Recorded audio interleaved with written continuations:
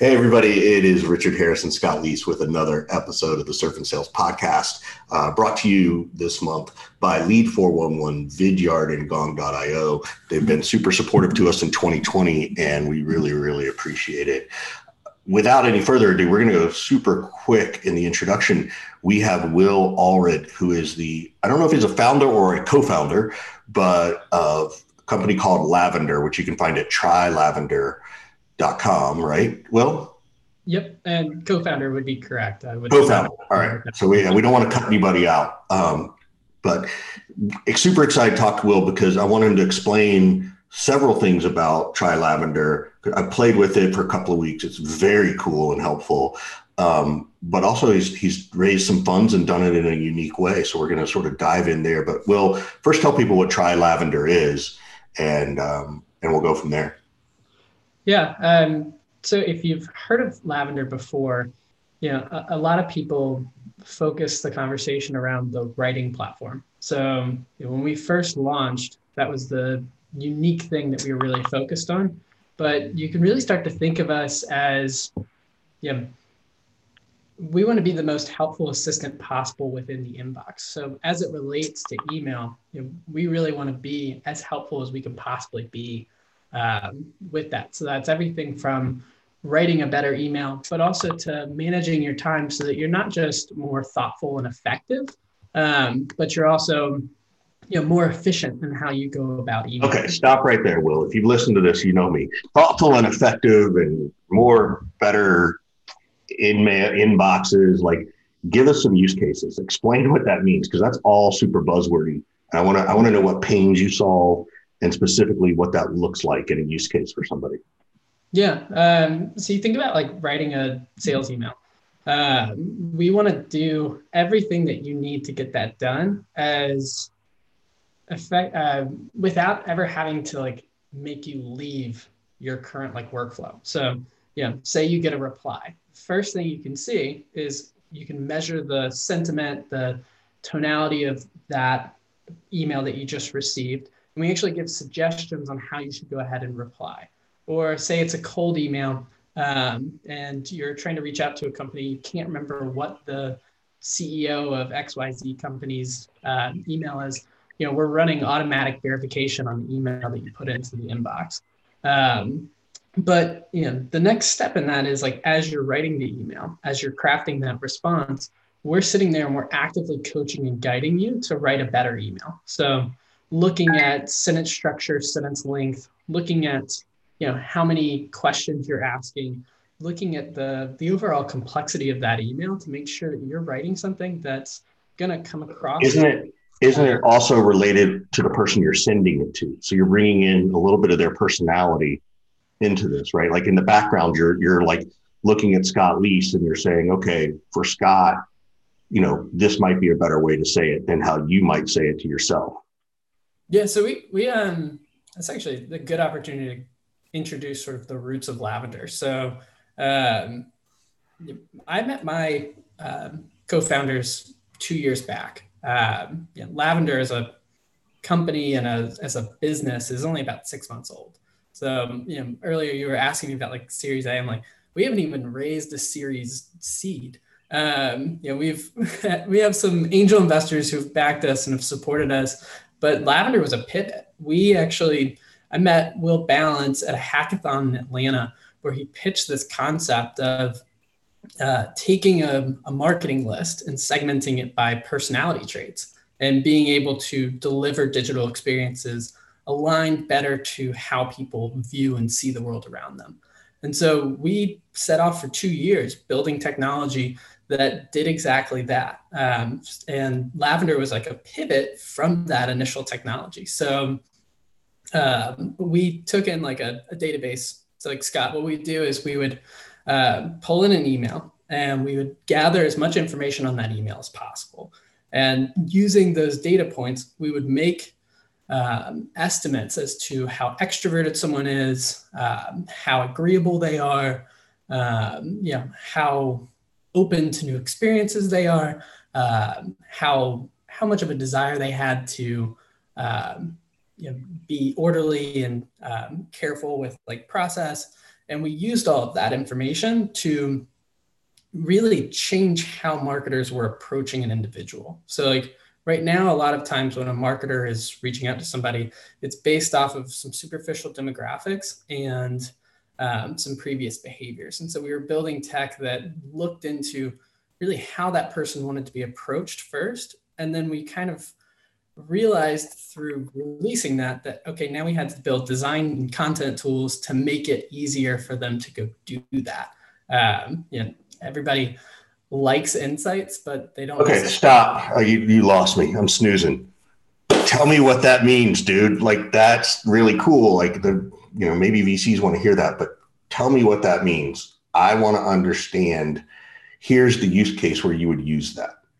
Yeah. So instead of sending a blanket email campaign out to, your persona of millennial moms, instead you're focusing on the attributes of how they view and see the world around them. So if they're an extrovert, putting more people into the creative. If they're an introvert, make sure the creative uses.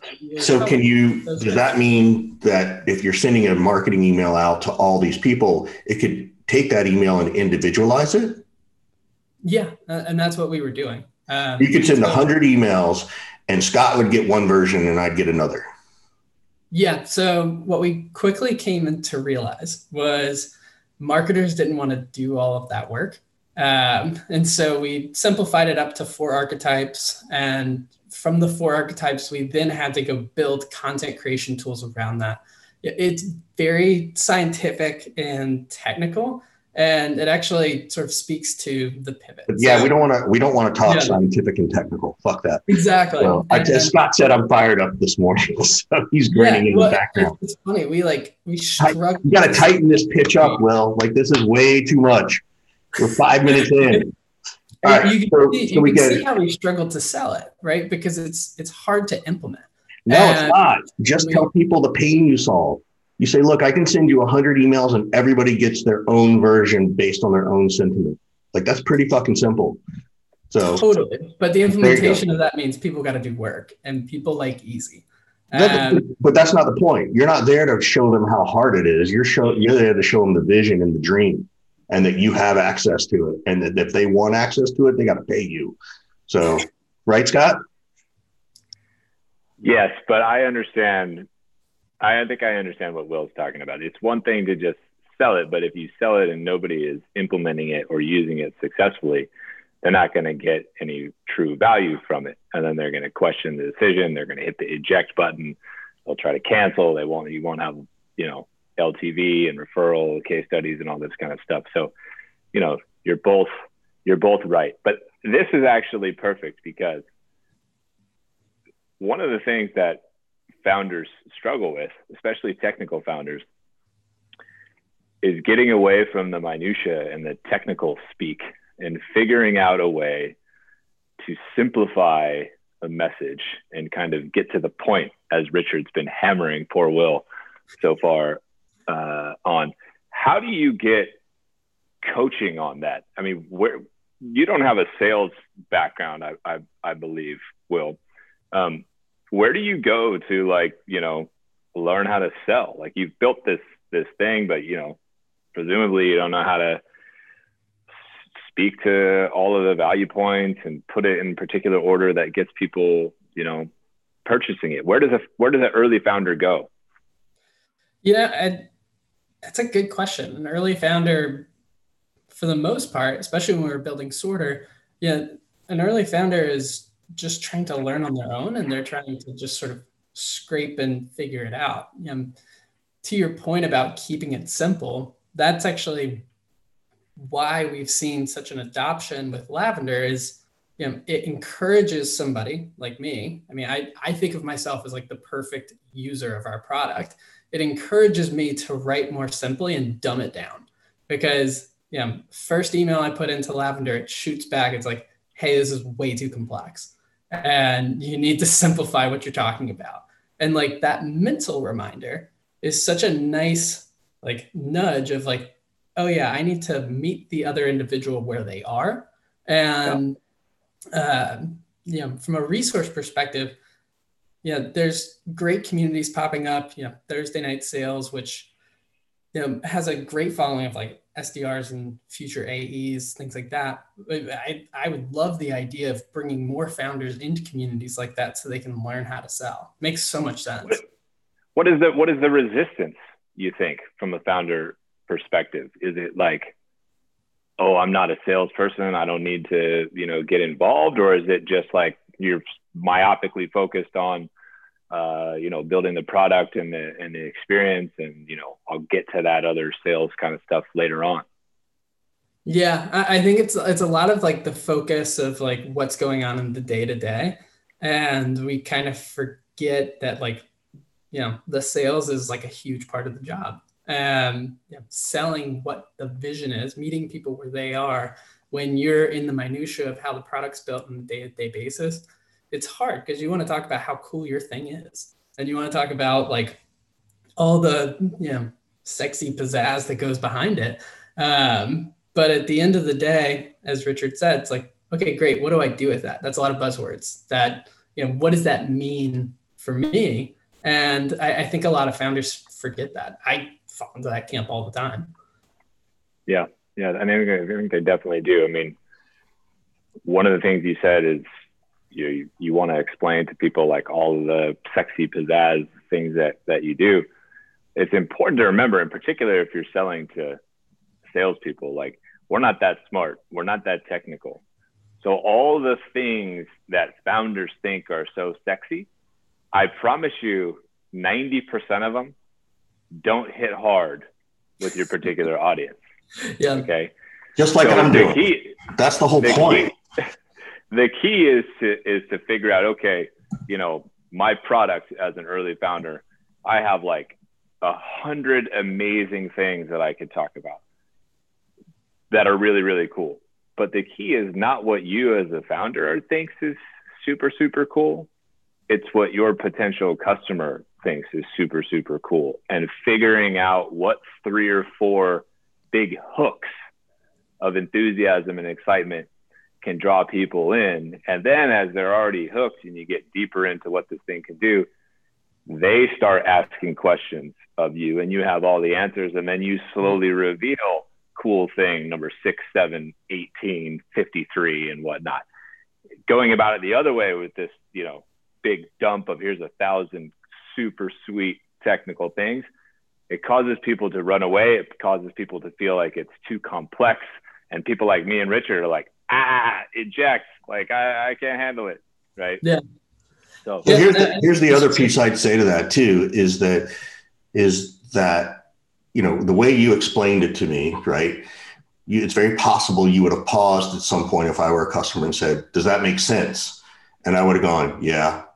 And you'd have moved on thinking it all made sense, which is one of the reasons I tell people to never ask that question. There's always a better question to ask.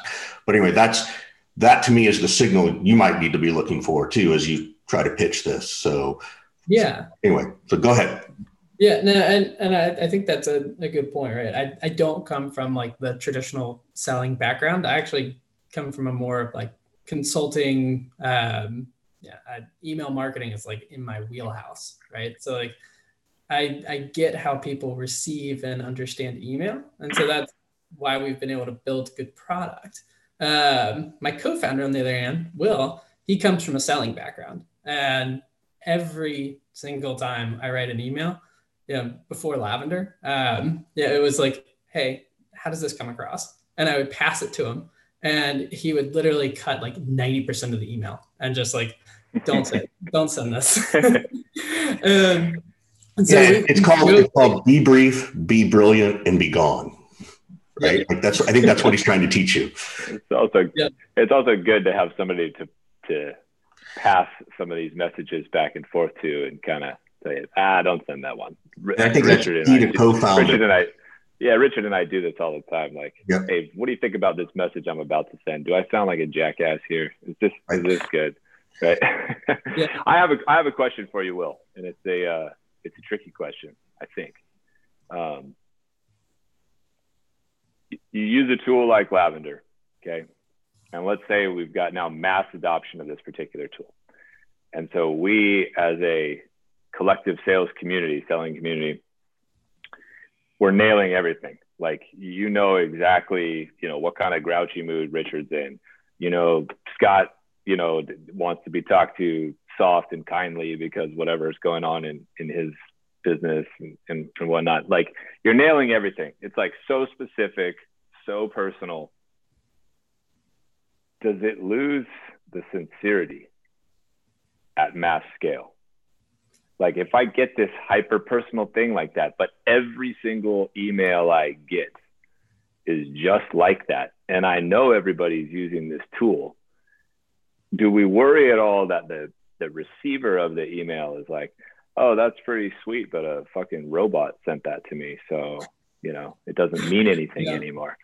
It's a tricky question, I think, and I'm curious, you know, how you feel about that.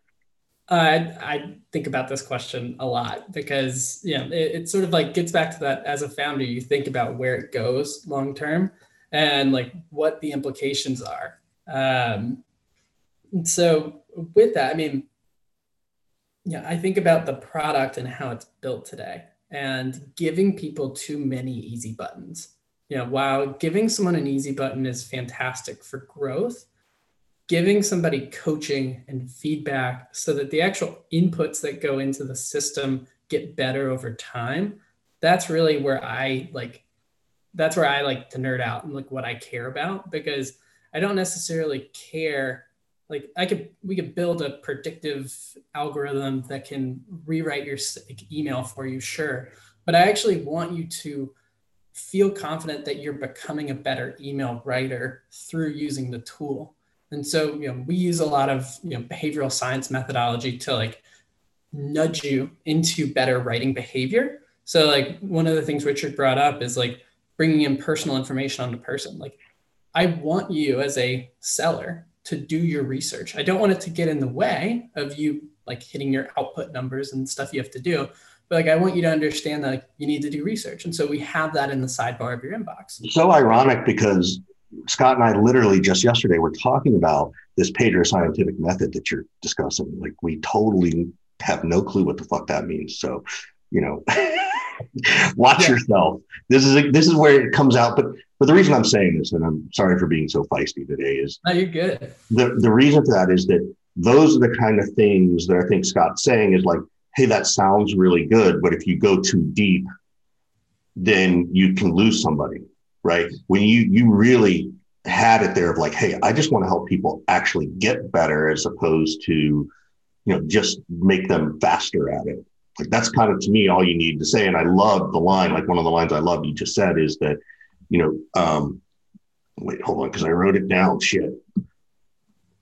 But it was that we're going to try and help people get, like, nothing replaces coaching and feedback, right? Like, in terms of what you're trying to do. And that is a massive hook, right? Like, that you implement an ability to not only give coaching and feedback, but also literally show them the results of what happens even before they do it, right? And I think that's a really huge piece as a sales leader of like, oh, you're giving me what I need to talk about.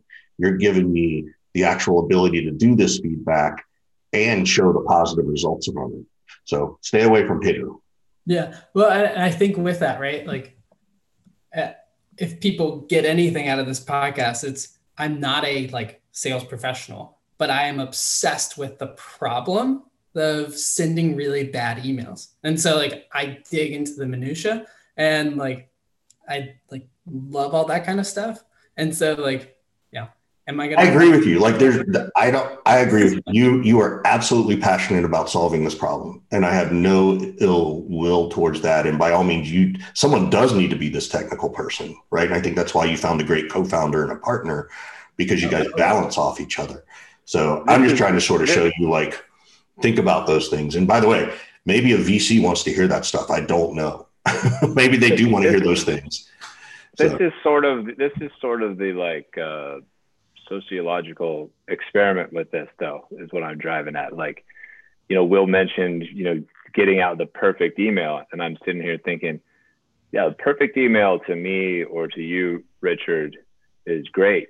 But when I'm getting 100 perfect emails a day, how is it perfect anymore? Like, is perfection actually personal? Right? Aren't the flaws and some of the flubs and fuck ups like that we would all make? Isn't it what kind of works sometimes and endears us to each other? So I have this like, I don't know the right word, but these are the things that I'm thinking about, because I mean, it's a great tool. Everything is going that direction for sure. But I'm just thinking, like, you know, a couple years down the road, when every message that I get is like so perfect, and I know not a single human actually really typed it with any kind of feeling. They just plugged it into a system. And so I think from a product perspective, and Will mentioned, he's like thinking about this all the time. That's got to be something that I think the company that wins will like be thinking in terms of that as well. And I don't know that there's an answer for it, but it's just here's part of the answer. This would be fabulous, because like I could see Scott, like if everybody knows Scott, he loves to surf more than I do. And if everybody sent an email that said 100 episode, you know, use the word surfing, and he got 100 of those, he'd eventually get a callus to the surfing email, right? Now, this would be super cool if you will go in and automatically listen to each episode and pull something out where it heard Scott ask this question. Hey, I listened to this part of your podcast and I love that you asked this question. I guarantee you, Scott eventually would go, wait a minute, everybody's using this tool to do that. But for a while, he might find the effort interesting. Well, and that's sort of like, there's some things you just can't automate, or like, at least, I don't know if you should automate. And so that's back to that. Maybe that's the better question. Yeah. Should you automate it? Yeah. So like when I'm thinking about this, you know, a lot of the thought goes to all this analysis on the individual you're emailing. But like there's certain things about you as a seller that make you special and give you that secret sauce. And so I also want to make sure we put that into how we design the software. So like the recommendations aren't just based off of how Richard likes to receive emails. It's also how Scott sees success in his emailing. So there's sort of like two sides to the coin that affect what that recommendation and that coaching is. Well, I want to pull out of this because there's a couple of questions I want to ask, and it does sort of dovetail here. Is that, you know, you released on Product Hunt the other day, right? Yes. So, you know, Scott and I kind of know what Product Hunt is. I think sort of here's what I know about Product Hunt. Here's what I know about Product Hunt. I know that Lavender was #1 on Product Hunt yesterday. Right. That's the extent of what I know about. So, and I hope this isn't coming across pitchy, because that was never the design of this conversation, but I think we're getting into some interesting thoughts along the way. But talk to people like, what is Product Hunt if they don't know it? The value of something like Product Hunt, not necessarily to Lavender, but to anybody who's building something out. And then what do you do with that when you get to #1? Yeah. So a few different angles that I woke up to the #1 spot, and it's like really awesome to see. But what is Product Hunt? Just tell people what Product Hunt is. Yeah. So Product Hunt is essentially like a Reddit board or a messaging board where people will post a product. And it's got a day where like it sits on the homepage in the front like lines. People will look at it, and like product geeks will dig into the details and decide whether or not they like it. And they'll either comment or they'll upvote it.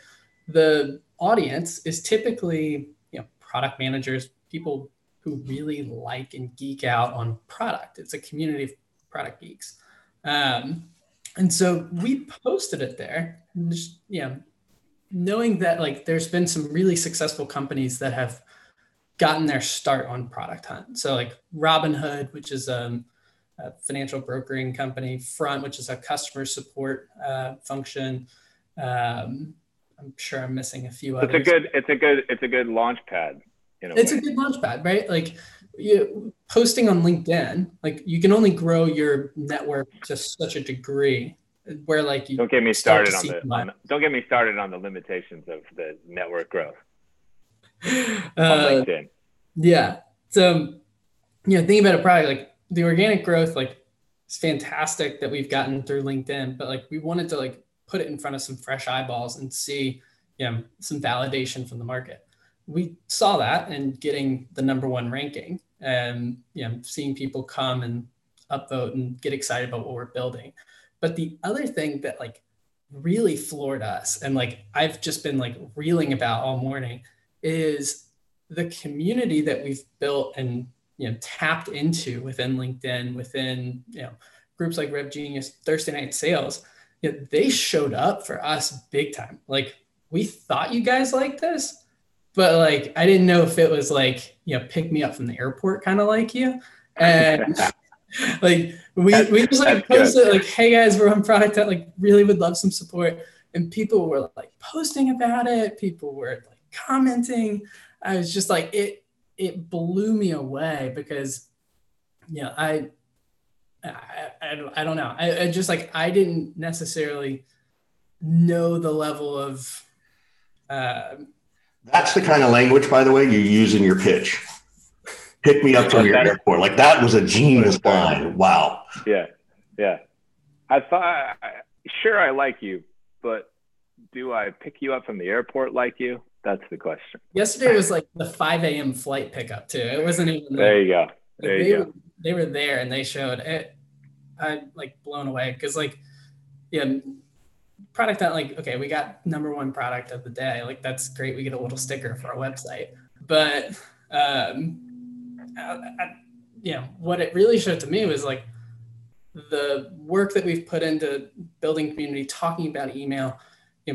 People care, and people care about the problem. But like I was telling my team this morning, I was like, you guys should be proud of the work that you guys are doing because we, at the end of the day, what we sell is confidence that you're writing a better email, confidence that you're presenting yourself, your company in the best way possible. And like people are valuing that and they're valuing the work that our team. What do you, just out of curiosity, let's say you didn't hit #1. Like, let's say you didn't even register. What would that have done to you guys, do you think? Yeah. Besides bruising the ego. I mean, I think in some ways we would have probably taken that and said, okay, there's work to be done because this is a community of product people. And so the product needs work. On the other side, like it's easy to jump into like sort of the excuse game where it's like, well, it's a community of product people. Of course, they didn't like our sales technology, that world. But yeah, I think if we didn't win or if like we didn't see the performance, it's hard to say. But like I think the easy answer is like your mind immediately wants to look for like the cop out of like, oh, well, there's probably some excuse that I could like attach to it. But it comes down to, do people like what you're doing? And are you building something that people care about? Now you've been building all of this essentially bootstrapped, correct? With a little bit of angel money, you said? Yeah, some angel financing. Huge. Now for the entrepreneurs out there, go through what are the considerations now as you progress, if you will, and you're looking at a larger seed round or an A round potentially. Like what are you considering? What are you thinking about? What are you trying to look out for so you don't screw up? Talk to us about that kind of stuff. Yeah. Wow. I mean, the first thing I think about is paying my people.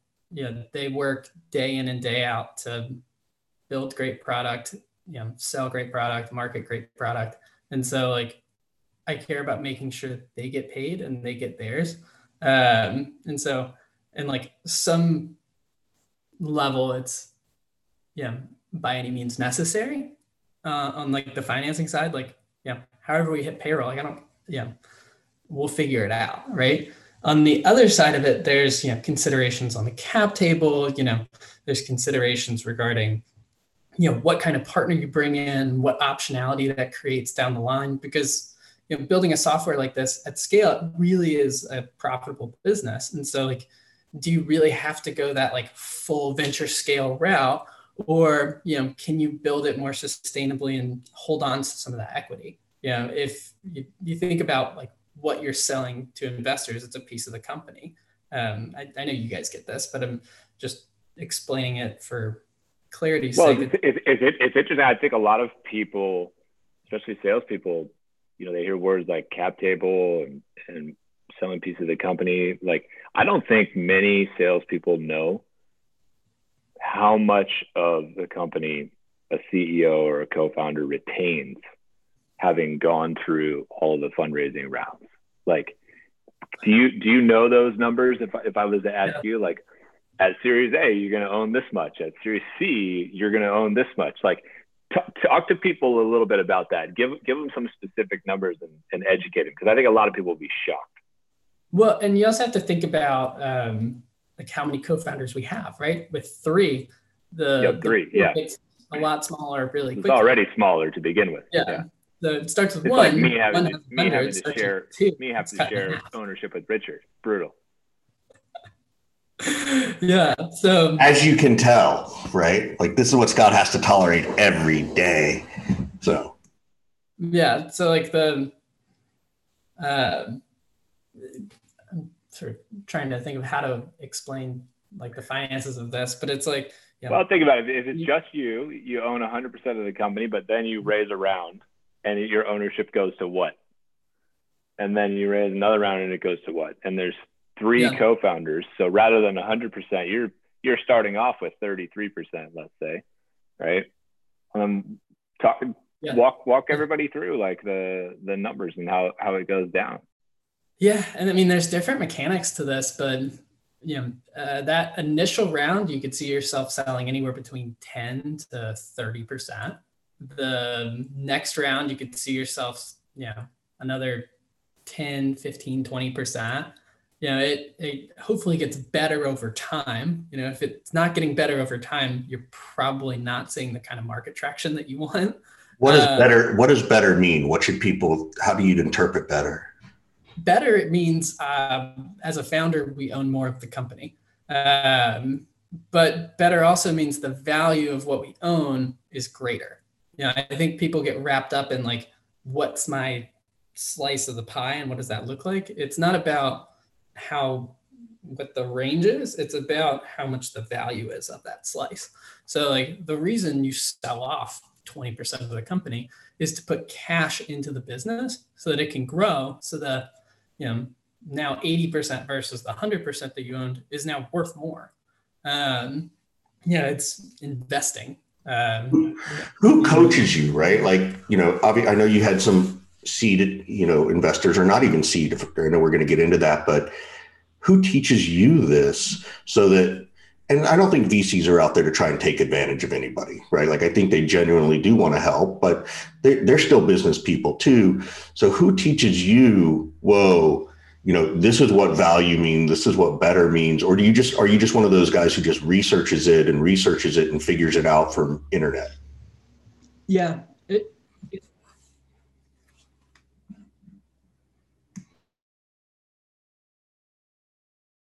Will froze. Hold on. Will, you there? Check 1, 2. This is the secret sauce that nobody's allowed to have, Scott. That's right. The VC gods just cut the feed. Exactly. But Scott, while we try to wait for Will to get back, how would you answer that question? We'll still get Will's and see if there's a difference, but how would you answer that question of where do you go to learn this stuff? Well, unfortunately, there is nowhere, if you will. This is not like you're being coached and taught this, and it's not in some investor's best interest to help coach you through it. So it's on you, I think, as an entrepreneur, not even just entrepreneur, as an executive for sure, to dive in and learn this stuff, Who would you would you go to a couple of your VC friends that would not be interested in, you're going for early stage. So there's mid-stage people that are VCs, that kind of thing.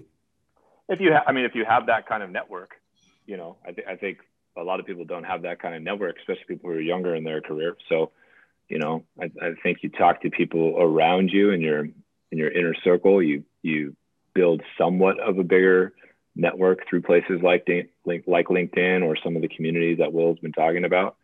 You reach out to them and say, hey, I've got 2 quick questions for you, try to start the kind of conversation relationship. You and I did a entire webinar with Sam Jacobs and called Cadmus earlier this year. That was like April, maybe May. I don't remember, but I still get messages this week about that. People thanking me for all of us doing that, saying it was educational and whatnot. So, you look for events and conversations and dialogue about equity. And if you're a founder, like, you should be talking to other founders for sure. People who have been through this process once or twice. I'm sure plenty would tell you the things that they've done right. I'm sure you could find others to tell you the things that they've done wrong. Right. Yeah. But it's on you. This is like, Well, we're going to come back to you. We were able to sort of jump in and get Scott's answer, and it's kind of cool because it'll be interesting to see what your answer is, having not heard his. Scott, how early should you start doing those things? I think that's the piece that a lot of us need help with. Well, I think now. Yeah. I wish I would have got started way earlier than I did. Yeah. I think I wasted 5 years of my career being ignorant about equity and delusion and all this kind of stuff. My excuse factory comes out right now, to Will's point earlier about the excuses come out. Like, I immediately started thinking, well, there was no LinkedIn, there was no podcast back then, there was none of these, there was none of that shit, but that I could have got the answer somewhere. Right. And I didn't go find it. I didn't go seek it out. And I kind of grew into that.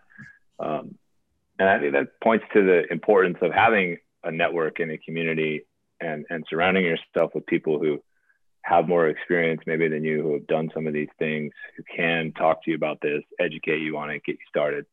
So I think anybody who's got an entrepreneurial bug should be looking into it right now. And when you're at Will's stage, like, you better be aces at understanding this stuff. So, Will, the original question before we lost you was, where do you go to learn this stuff?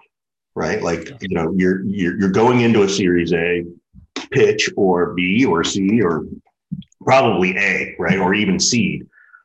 Who goes in to help you prepare? And I'm not sure the word protect is the right word, but there's some sense of that, of like, hey, we want to be fair to everybody. How do I learn what's fair for the VC and fair for me without either one of us taking advantage? Where did you learn that? How did you learn that? Yeah, that's a great point. If it wasn't the most 2020 thing for my Wi-Fi to cut out in the middle of the podcast, I don't know what is. But it gave me some time to think about the answer. So, thinking back to our own experience, I didn't come from an entrepreneurial background. I came from a consulting background. I was lucky in that my co-founder had tried to start something prior. And so he had sort of tried a lot of these things and learned on his own. And so I was able to learn from him. But the other piece of that is having a network of advisors, finding people within community. Like, you can get fantastic advice from folks who've done it before. What's even better is to find a network of people who are doing it right now, and reaching out to them and having conversations. I think the value of those conversations like multiplies when you're learning together with somebody versus being preached to. The other thing is, like, if you're a founder and you don't have we're losing inclination to just like say that again, Will. You cut out for a second. Say that if you're a founder and you don't have, what was that?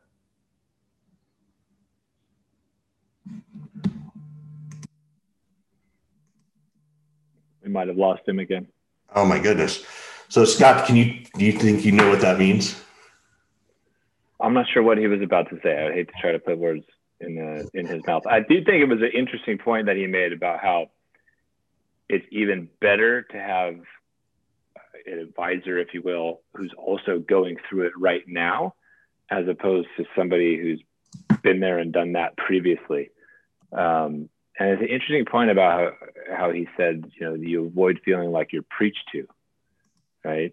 Rather than somebody sort of maybe being condescending or talking down to you, it's like, no, I'm learning this right now. Like, this just happened to me 12 hours ago. Don't let this happen to you. Right. That was an interesting. Hey guys, I've officially given up on my computer's internet, so I'm on a phone now. It's all good. It's all good.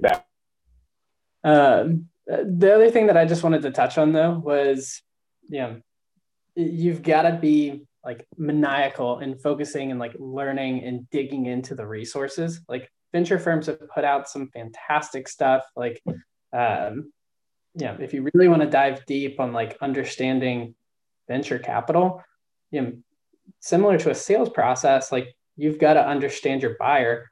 You've got to understand the capital sources.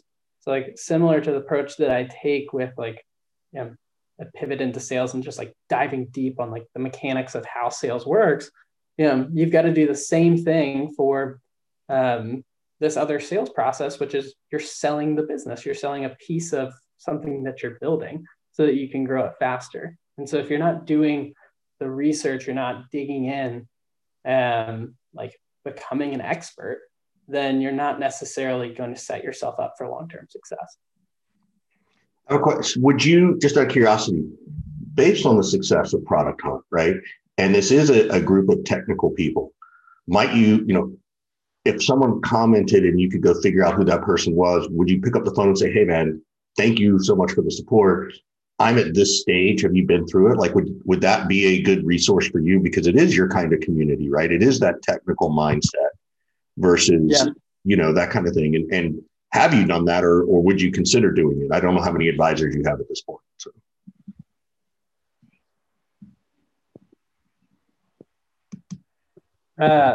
So I've actually spent, sorry, give me 2 seconds.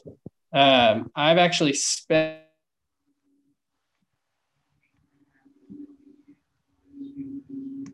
Here we go again. Welcome to 2020. Thank God it'll be over in a few weeks. The good news is that it's ending the same way it started. So at least it's been consistent. Yes, I am. Not just like, digging in if somebody had a comment and like asking questions, but like, folks that supported us, saying thank you, but also being like, hey, would you be open to spending an hour and just like showing our team how you use the product? Like, clearly you like it enough that you would like take time out of your day, create a Product Hunt profile, go and like and comment on what we're building. Like, you clearly care. So like, can you show our team how you use it so that we can dig in and continue to build for you? That's awesome. We gotta wrap it, not because of the tech, but because of the length. And this has actually been fun. And by the way, thank you for letting me grill you and hammer you on some things. I don't know why I got so fired up, but I was. So I am. This is the part where we, before you answer, obviously a quick shout out to Gong and Vidyard and Lead 411. We appreciate their support. But what question would you like to ask us? What advice can we give you? I